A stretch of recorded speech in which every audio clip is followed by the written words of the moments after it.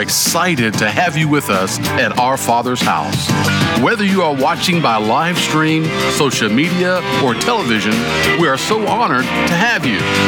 Our prayer is that wherever you are, you will encounter the glory of God like you never have before. Now, let's go into service and see what God has in store for you today.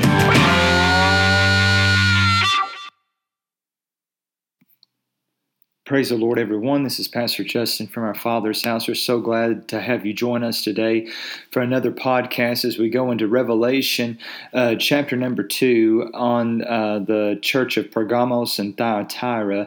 I want to be focused on a couple subjects today on interceding to dethrone principalities and powers, as well as unmasking the Jezebel spirit. So there's going to be a lot to cover in this message today. These are teachings that we had actually done probably about a month or so ago on these chapters, but we're not able to broadcast them through Facebook Live or live stream. And so we're going back and doing the podcast of these messages. That way you have access to both chapters 2 and 3, because we'll get into the chapter 3 on the next podcast, and then also stay up to date. That way you have all of the material information that you need from the book of Revelation. And of course, chapters 2 and 3 really deal with God speaking through Jesus Christ, speaking to pastors, angels of the house of each of the churches, of the 7 churches of Asia Minor that John the Beloved overseen as an apostle. And so let's get right into the word. Revelation chapter 2, verses 12 through 17. I'm going to read out the NASB version. It says, "And to the angel of the church in Pergamos write, the one who has the sharp two-edged sword says this, I know where you dwell, where Satan's throne is, and you hold fast my name and did not deny my faith, even in the days of Antipas, my witness, my faithful one, who was killed among you where Satan dwells. But I have a few things against you, because you have some of you who hold the teaching of Balaam, who kept teaching Balak to put a stumbling block before the sons of Israel, to eat things sacrificed to idols and to commit acts of immorality. So you also have some who is in the same way holding the teaching of the Nicolaitans. Therefore repent, or else I am coming to you quickly. I will make war against them with the sword of my mouth. He who has an ear, let him hear what the Spirit says to the church. To him who overcomes, to him I give some of the hidden manna, and I will give him a white stone and a new name written on the stone, which no man knows but he who receives it." And so what I want to detail here today is, again, how Jesus introduces himself to these churches and the message he has for the church, as well as, their recommendations, as well as their compliments of what they're doing, and that if they repent of where they're slacking, there is a reward for them. And I believe this applies to the modern day church. Jesus is introducing himself, and so many of us are familiar with the Jesus on the cross, but few know him as the Jesus of Revelation. We know Jesus died. We also know Jesus resurrected, but he's ascended with power and authority, and we need to listen to the message that he's given us today. And so to the church of Pergamos, Jesus Christ introduces himself as a warrior and soldier, the commander-in-chief of our spiritually armed forces. He has a sharp two-edged sword in his hand. The word two-edged literally means double-mouthed. It indicates that when we speak what God's word says, it's the most powerful weapon that we possess. So it's more than just speaking his word to be a witness or to preach a message, but it's also to pray. God's word is a weapon in our hand and in spiritual warfare in the place of prayer. Hebrews chapter 4 verse 12 says this, "For the word of God is quick, powerful, and sharper than any two-edged sword, piercing even to the dividing asunder of soul and spirit, of the joints and marrow, and is a discerner of the thoughts and intents of the heart." So here's what this sword coming out of the mouth of Christ in Revelation chapter 2, what it signifies. Number one, that God's word is alive and effective. It's quick and powerful. It's effective wherever it strikes. The mission of this sword is not to kill, but to bring life, setting people free from bondage. So in other words, it's exposing those things, and and this leads to the second part, it's discerning and revealing. It's God's word discerning our thoughts and motives, revealing our true passion and heart. So by revealing our true passion and heart, and it makes us alive because it's setting us free of those things that's not of Him.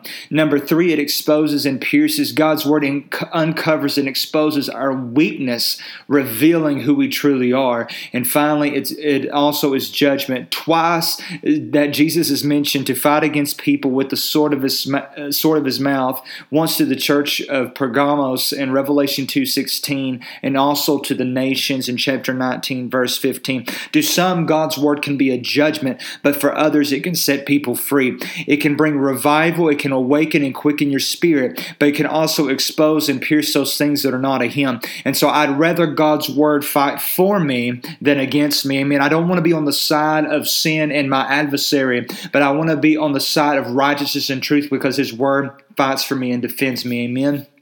The word Pergamos actually is translated to mean united or married, which could be equivalent to God being married to the church or His people. And of course, this city, the church itself was struggling with the culture of its city, being married to the idolatry of that land, really divorcing as the bride of Christ. And so I want to encourage the church that if there's anything that does not look like Him, to be disengaged, to be disunited from that so we can be united with the Spirit of Christ, with the presence of God. Because of the sin and the idolatry that dominated the city of Pergamos, many suffered great persecution.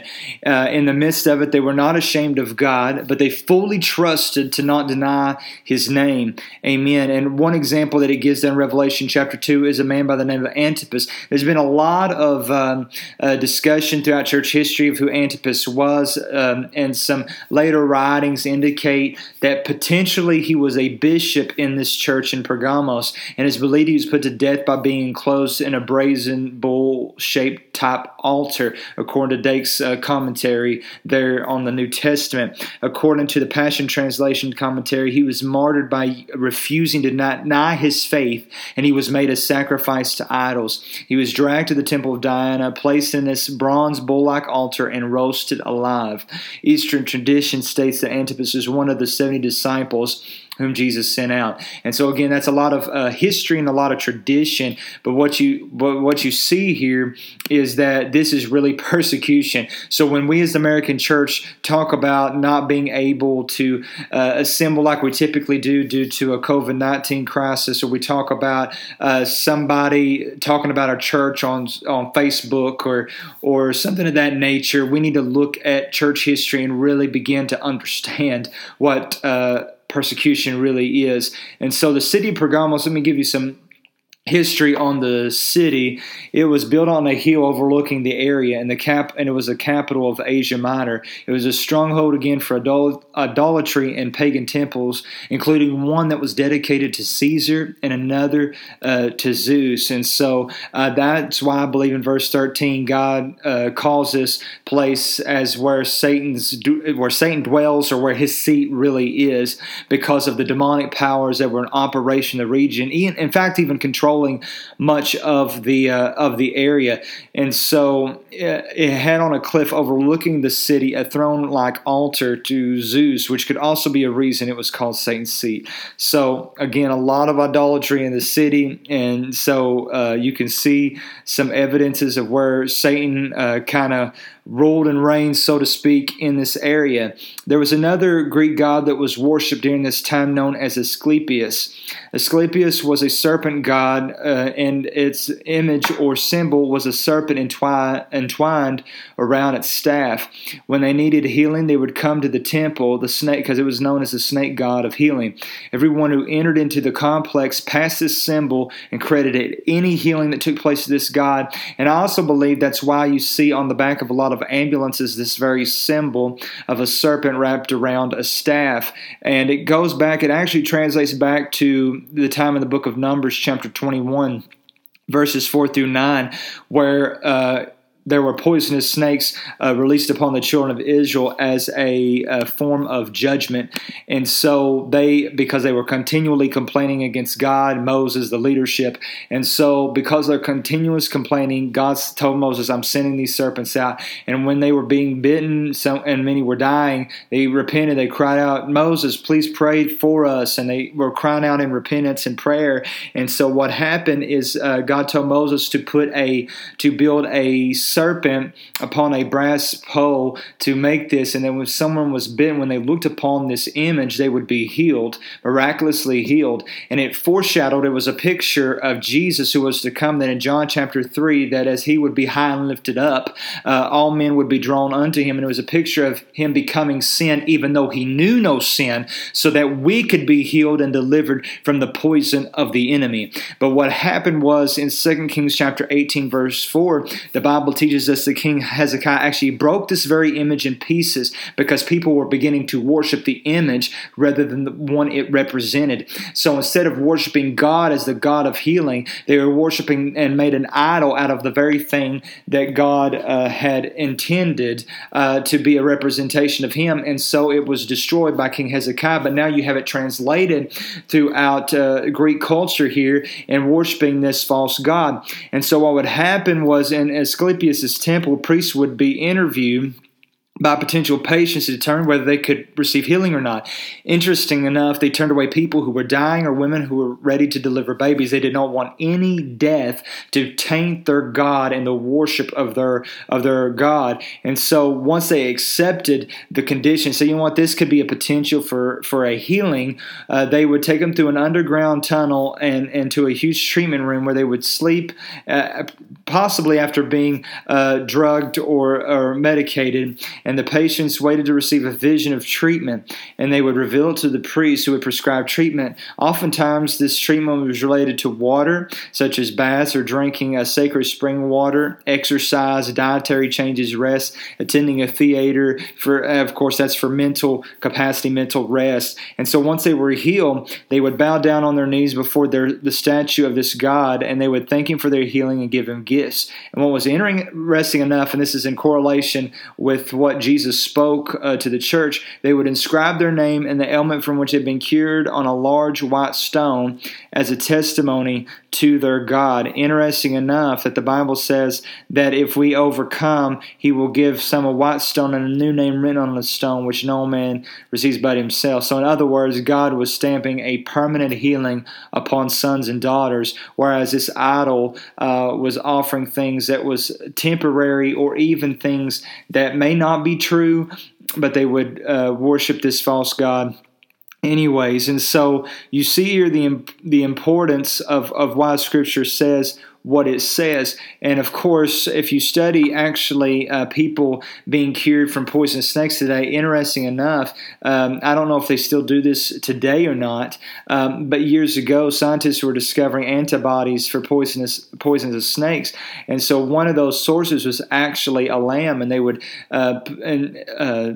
put this poison into a lamb of a serpent, and the blood of the lamb would immediately go to work producing antibodies. So they'd extract these antibodies from the blood of these lambs, and they would use that blood to fight off as a source of anti-venom for people who are actually bit by snakes. And so I say that to say this: the blood of Jesus is the greatest antidote. It's the greatest form of anti-venom for the poison of sin, sickness of the devil in this world. I believe that's also why the blood of a lamb was put on the doorpost and the upper post, and that death passed over on the last plague of Egypt. It passed over the firstborn of Israel when it seen the blood of the lamb covering, because Isaiah 53:5 says he was wounded for our transgressions, he was bruised for our iniquities, the chastisement of our peace is upon him, and with his stripes we are healed. So there's healing, there's breakthrough, there's victory in the Lord Jesus Christ. Amen. Ephesians chapter 6, verses 11 through 12 says, "It's put on the whole armor of God, that you may be able to stand against the wiles of the devil. For we wrestle not against flesh and blood, but against principalities, powers, rulers of the darkness of this world, against spiritual wickedness in the high places." And so here is the point of why the blood of Jesus has to be on our sides, because it's the key in tearing down principalities and powers. It's not by our own might or power, but by the strength of Jesus. And so what we've got to do is fight from a seated place place of authority in heavenly places with the blood of Jesus being upon our life and walking in the authority on earth as Jesus is in heaven. As He is, so are we in this world. Amen. And so we have got to walk in that authority and release breakthrough, release the word of God, use the sword of the Spirit, the sword of Jesus, for us rather than against us, by declaring His word from a seated place and let God fight the battles for us. Amen. I believe our responsibility is obedience. I don't believe we need to go pick a fight with the principality of poverty or something like that. But if we're obedient in our giving,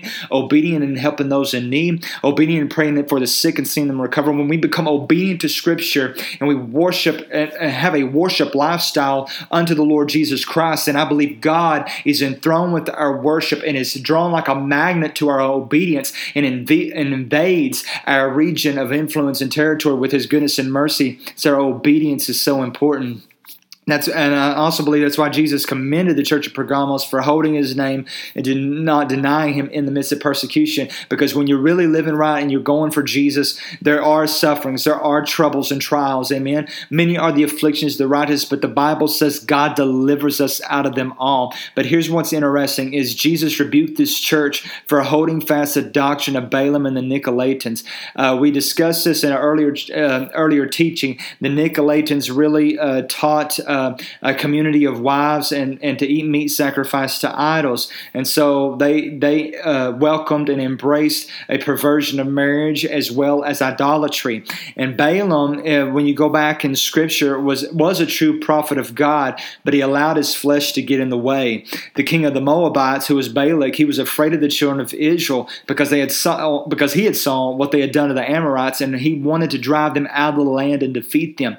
So he sent messengers to Balaam the prophet to try to curse the nation of Israel, and he did not want to do it because he feared God. But when they began to offer him money and that money began to entice him, he said, I won't curse them, but I'll show you how to get them cursed by their God. And it was to use the Moabite women to be an attraction to the men of Israel. That way they were drawn to idolatry. And so they were being bought out. And so Balaam, the doctrine of Balaam, is a perversion of prosperity. It's a perversion of the truth of the gospel. It's teaching people while we sit under our crystal chandeliers in church and our sacred pulpits, right, and receive tithes and offerings, but yet at the same time, if we're not careful, we'll teach people how to live in a curse rather than walk in obedience to God and His word and the fear and reverence to the Lord. And this perversion of prosperity and perversion of the gospel must stop in the church so we can walk in the fear and the blessing and the favor of the Lord.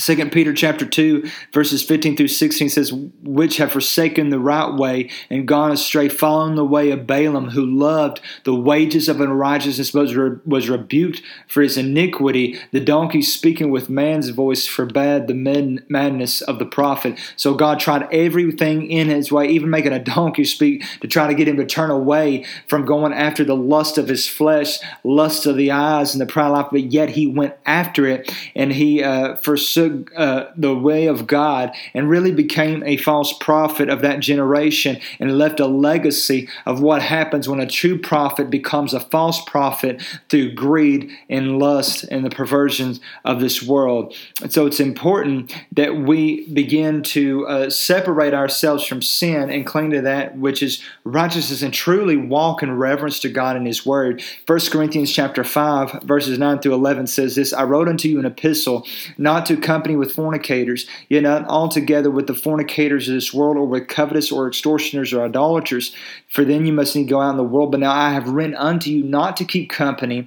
If any man is called a brother be a fornicator, covetous, or an idolater, railer, drunkard, or extortioner, with such a one no not eat. For what I have to do to judge them that are without, do you not judge them that are within? But them that are without God judges. Therefore put away from among you that wicked person. This does not mean that we don't reach out to the lost and be a light to those, because it takes building a relationship with people to bring them into not only to know church or be familiar with Christianity, but come to a relationship with Christ. Because if we act like we're better than the world and don't engage in relationship with them, then Jesus isn't really that attractive to them, because the world has a false idea and a false image of who Jesus is. So when the church rises up and really begins to build a relationship with people, we can be the example of Christ to them. But here's the issue.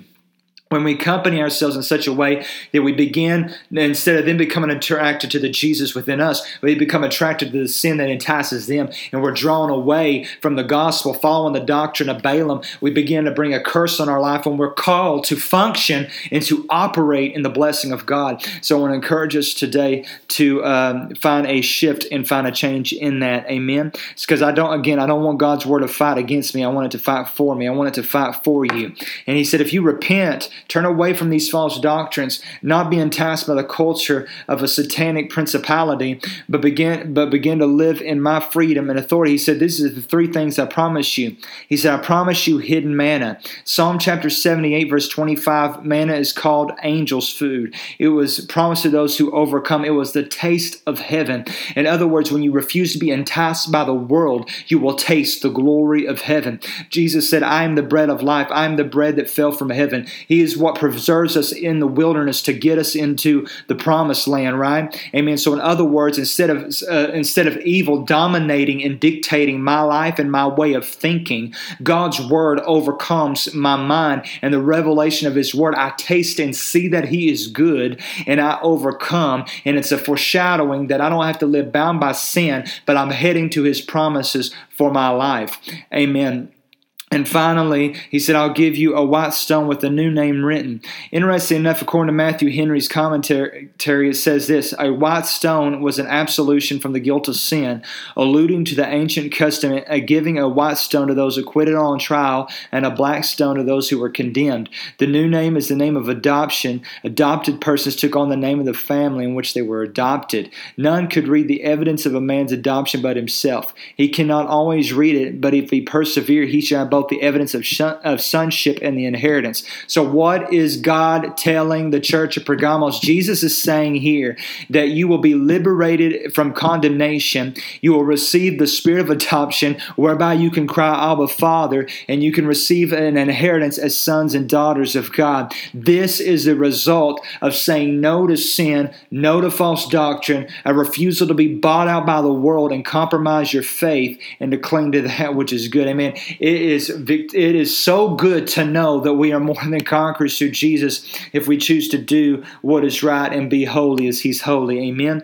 And the last church in Revelation chapter 2 is the church of Thyatira. Revelation chapter 2 verses 18 through 29 says, and the angel church in Thyatira write, the Son of God, who has eyes like a flame of fire, his feet are like furnished bronze, says this: I know your deeds, your love, your faith, service, and perseverance, and that your deeds of late are greater than at the first. But I have this against you, that you tolerate the woman Jezebel, who calls herself a prophetess, and she teaches and leads my bondservants astray, so that they commit acts of immorality and eat things sacrificed to idols. I gave her time to repent, and she does not repent of her immorality. But I'll throw her on a bed of sickness, and those who commit adultery with her into great tribulation, unless they repent of their deeds. I will kill her children with pestilence, and all the children will know that I am he who searches the minds and hearts. I will give each of you according to your deeds. But I say to you, the rest who are in Thyatira, who do not hold this teaching, who have not known the deep things of Satan, so shall they call them. I place no other burden upon you. Nevertheless, what you have, hold fast till I come. He who overcomes and he who keeps my deeds to the end, I will give authority over the nations. He will rule them with a rod of iron, as the vessels of the potter are broken to pieces, as I've received authority from my Father, and I will give him the morning star. He who has an ear, let him hear what the Spirit says to the churches. So Jesus Christ introduces himself as the Son of God, whose eyes were a flame of fire and feet were like brass. His eyes as a flame of fire represents his judgment, that he sees and knows all things. It signifies the burning passion he has for his people and souls. His feet were like fine brass, which is precious, if not more precious, than gold. This is the word fine brass there is a compact Greek word, chalkos and Lebanon. Chalkos means hauling out like a vessel, mainly a coin. In Lebanon, which means an incense or frankincense pertaining to white smoke. This represents God's ability to possess through power and prayer. So when we mingle our prayer with God's power, it represents that He's walking in authority over our lives. Amen. So here's some history to the to the city of Thyatira. It's a small town located in the inland part in Asia Minor and known for its color dyes. The city was constructed in a valley with many trade routes running through it. The chief idol at the time was Apollo, which is linked to the power of the sun, according to the Perry Stone commentary on the New Testament. Apollo was also known as a god of many things, including music, light, prophecy, and healing. And so that's some backdrop of history of this city. Jesus commends His church in Thyatira which means a continual sacrifice. That's what the name Thyatira means, for their works of charity, service, and faith. God will commend us for love, service, and faith. So I want to encourage you guys today to continue to love, continue to serve, and never give up. Never quit on your faith. Continue to, because you need all three of these virtues and capacity to fulfill the great commission of the Lord Jesus Christ. Even though they did these things, the Bible says Jesus still rebuked them. He did not rebuke them out of anger because, listen, our God is a loving Father. If there's rebuke, it's to discipline us to reflect His nature, character, and image to those around us. Amen. And so that's the point of a rebuke. It's not to single out. It's not to humiliate. It's to discipline us. That's why public disciplinary actions on a child is so damaging. But secret discipline is to build the character and faith. And you don't want to rebuke out of anger, because you can do things more out of anger. You can correct more out of anger and do more damage than when you calm down, give yourself time to think and analyze the situation and do it out of love, discipline out of love rather than anger. Amen. And so that's what we have here is a rebuke because of His love for them. Amen. And there was a snake, and the reason being was there was a snake slithering into this church, and it was through the spirit of Jezebel. Amen. And so Jezebel, of course, is not a popular name, in the Bible. In fact, many people in the church have labeled someone being a Jezebel, and you better be careful when you do that stuff. In old time churches, they consider Jezebel somebody that wore makeup or something of that nature. Their dress or skirt didn't go all the way to their ankles or something. But Jezebel is so much different than that. It's not about an appearance. It's about a character. So let's go back to some history of Jezebel. When Elijah prayed a 63-word prayer and fire fell down from heaven, and he had put to death the prophets of Baal in the groves, instead of Jezebel converting, the Bible says she put a death threat. She put a bullseye upon Elijah and threatened his life, that his life by that time tomorrow would be like the prophets of Baal and groves that he killed that very day. And so he ran in fear. She was so evil that Naboth, who was a man of God, was not willing to sell his vineyard, because according to the Jewish law, you don't sell your inheritance that you receive. And so she encouraged King Ahab to let her take the reins of this situation, and she had Naboth put to death so King Ahab could take over the vineyard. 1 Kings chapter 21 verse 25 says, there was none like Ahab, which sold himself to work wickedness in the sight of the Lord, whom Jezebel his wife stirred up. So a spirit of Jezebel stirs up and motivates wickedness in someone's life. It's not about the appearance, but it's about the character and nature of our heart.